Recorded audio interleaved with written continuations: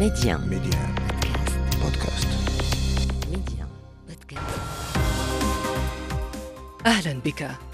وقتما تريد وأينما كنت نطلعك على آخر الأخبار. محتوى إخباري يومي سريع دقيق ومختلف، كل ما يهمك في العالم بنقرة منك. أنا إبراهيم الغربي، وهذا أخبار كاست على ميديان بودكاست. مرحبا. انقلاب النيجر. مع استمرار وصول الوفود إلى نيامي، المجموعة الاقتصادية لبلدان غرب أفريقيا تؤكد أن المفاوضات لا تزال أولويتها، وأن الأوان لم يفت لقادة الانقلاب لإعادة النظر في موقفهم، بينما الخيار العسكري لا يزال مطروحا على الطاولة. في ليبيا، قوات المشير خليفة حفتر تعلن عن شن عملية عسكرية وأمنية واسعة النطاق في جنوب البلاد لطرد مجموعات مسلحة تشادية معارضة، وتعلن أنها لن تسمح بأن تكون ليبيا منطلقا لأي جماعات وتشكيلات مسلحة تشكل تهديدا لجيرانها. الرئيس الروسي فلاديمير بوتين يوقع مرسوما يلزم عناصر المجموعات المسلحة غير النظامية بأداء القسم مثل ما يفعل جنود الجيش، والتعهد باحترام الدستور والدفاع عن النظام الدستوري للبلاد وتنفيذ المهام الموكلة إليهم. هذا المرسوم يأتي بعد شهرين من تمرد مجموعة فاغنر التي قتل زعيمها. في الرباط، منظمة العالم الإسلامي للتربية والعلوم والثقافة الإيسيكسكو تنظم احتفالية دولية كبرى ببلوغ 3 ملايين زائر للمعرض والمتحف الدولي للسيرة النبوية والحضارة الإسلامية الذي تم افتتاحه في نوفمبر الماضي. مونديال ألعاب القوى في بودكاست المغرب يضيف ميدالية ثانية لرصيده. فاطمة الزهراء كردادي فازت صباح اليوم بالميدالية البرونزية في سباق الماراثون. انقلاب النيجر. المجموعة الاقتصادية لبلدان غرب أفريقيا إيكواس اعتبرت أن الأوان لم يفت بالنسبة إلى قادة الانقلاب لكي يعيدوا النظر في مواقفهم، فيما الخيار العسكري لا يزال مطروحا على الطاولة. وبموازاة مع ذلك، رفضت فرنسا مساء أمس مطالبة السلطات العسكرية بمغادرة سفيرها في نيامي، معتبرة أن الانقلابيين ليست لهم أهلية لتقديم مثل هذا الطلب. ومسؤولة أمريكية كبيرة توجهت إلى غرب أفريقيا في محاولة دبلوماسية جديدة لحل الأزمة المستمرة منذ شهر في النيجر. محمد الغول. 48 ساعة هي المهلة التي منحتها نيامي للسفير الفرنسي لمغادرة البلد، والسبب تقول خارجيتها رفض السفير سيلفان إيتا الاستجابة لدعوتها إجراء مقابلة وتصرفات فرنسية تتعارض ومصالح النيجر. قرار المجلس العسكري الحاكم في نيامي صارعت باريس لرفضه، مؤكدة الانقلابيون ليست لهم أهلية لتقديم مثل هذا الطلب، لكنها أضافت: نقوم باستمرار بتقييم الظروف الأمنية والتشغيلية لسفارتنا.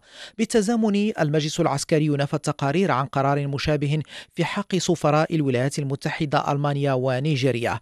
هذه التطورات المتسارعة تأتي في وقت تراوح فيه الأزمة مكانها. دول المجموعة الاقتصادية لغرب أفريقيا تبدو حائرة في قرارها في وقت تتواصل فيه المساعي تجنبا للحل العسكري، يقول الخضر عبد الباقي رئيس المركز النيجيري للبحوث من أبوجا. التصريح الذي صدر من مفوض في مجموعة إكواس أن الوقت لم يفت بعد على الحل الدبلوماسي في أزمة النيجر. هذا التصريح يأتي في سياق المساعي التي تبذلها الأطراف المدنية في الدول الأفريقية في مقدمتها نيجيريا. رغم استمرار المساعي الدبلوماسية، المشهد يبدو ضبابيا في ضوء تداخل وتشابك القرار السياسي ما بين الإقليمي والدولي. دول المنطقة تبدو حذرة وتتخذ قرارات حدودية تحسبا للأسوأ والانجرار إلى عمل عسكري تبقى نتائجه غير محسومة ولا محسوبة في وضع أمني مأزوم في الأصل. في الغابون يتوجه اليوم نحو 850 ألف ناخب إلى صناديق الاقتراع الإدلاء بأصواتهم في اقتراع ثلاثي محلي وتشريعي ورئاسي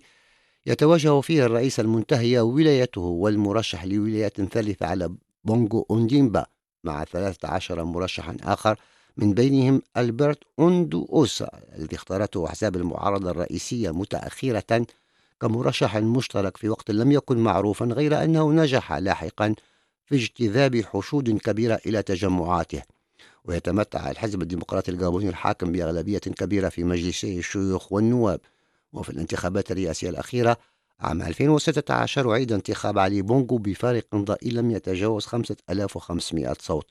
وفي إطار حملته علي من أجل الجميع دعا المواطنين للتصويت على مشروعه المجتمعي المكون من 87 مقترحا تحت عنوان العقد الاجتماعي والجمهوري. وجهتنا الموالية ليبيا، حيث أعلنت قوات المشير خليفة حفتر عن شن عملية عسكرية وأمنية واسعة النطاق في جنوب البلاد لطرد مجموعات مسلحة تشادية معارضة. وقال المتحدث باسم قوات حفتر أحمد المسماري: لن نسمح بأن تكون بلادنا منطلقا لأي جماعات أو تشكيلات مسلحة تشكل تهديدا لجيراننا أو قاعدة انطلاق لأي أعمال غير قانونية، دون أن يحدد الجماعات المسلحة المعنية. فيما أوضح آمر شعبة الإعلام الحربي أنه يتم الاستعداد لتنفيذ عدد من العمليات الأمنية التي تهدف إلى إخلاء وتنظيف أكثر من 2000 وحدة سكنية بمنطقة الأرانب يسكنها عدد كبير من عناصر المعارضة التشادية وعائلتهم منذ 4 سنوات. للتعليق معنا من غدامس إلياس الباروني، عميد كلية الاقتصاد والعلوم السياسية بجامعة نالوت. نتيجة التوتر الحاصل في جنوب ليبيا من قبل دولة تشاد والنيجر، هناك العديد من القوات المعارضة التشادية موجودة داخل الأراضي الليبية تعمل على مقاتلة النظام السياسي في تشاد، وكذلك أيضا الخوف من خلق زعزعة أمنية في دول جوار سواء كانت تشاد، النيجر، مالي، السودان.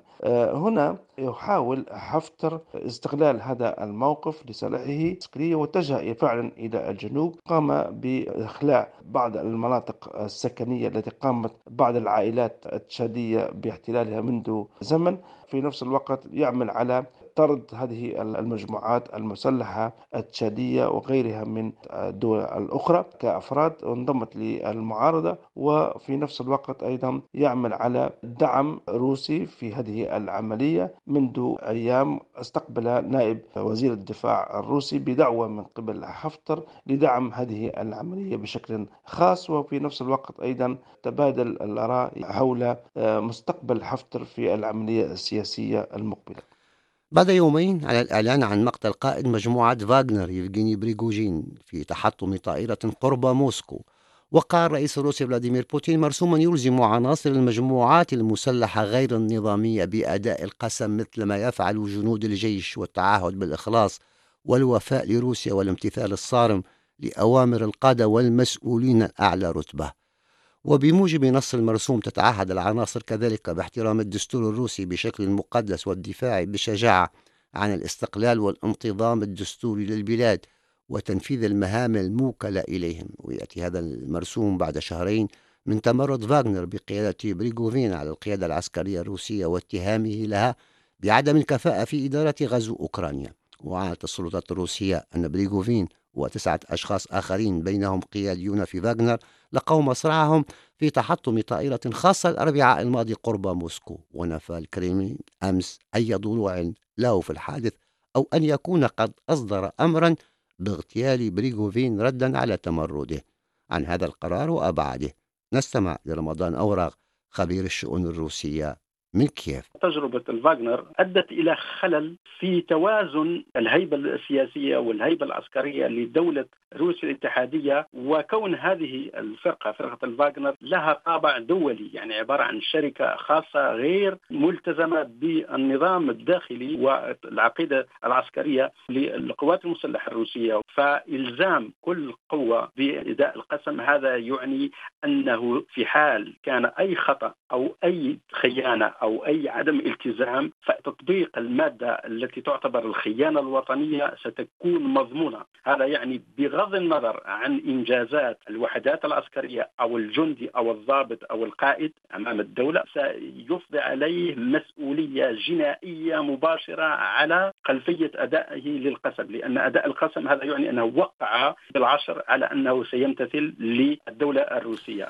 منظمة العالم الإسلامي للتربية والعلوم والثقافة الإيسيكسكو نظمت أمس احتفالية دولية كبرى ببلوغ عدد زوار المعرض والمتحف الدولي للسيرة النبوية والحضارة الإسلامية الذي يحتضنه مقرها بالرباط 3 ملايين زائر منذ افتتاحه في نوفمبر الماضي تحت رعاية العاهل المغربي الملك محمد السادس.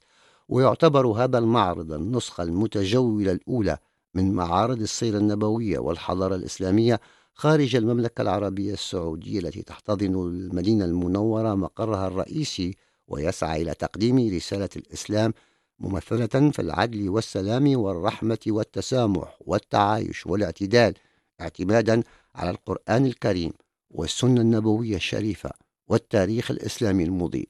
نتابع توضيحات عبد الإله عرفة، نائب مدير منظمة الإيسيكسكو.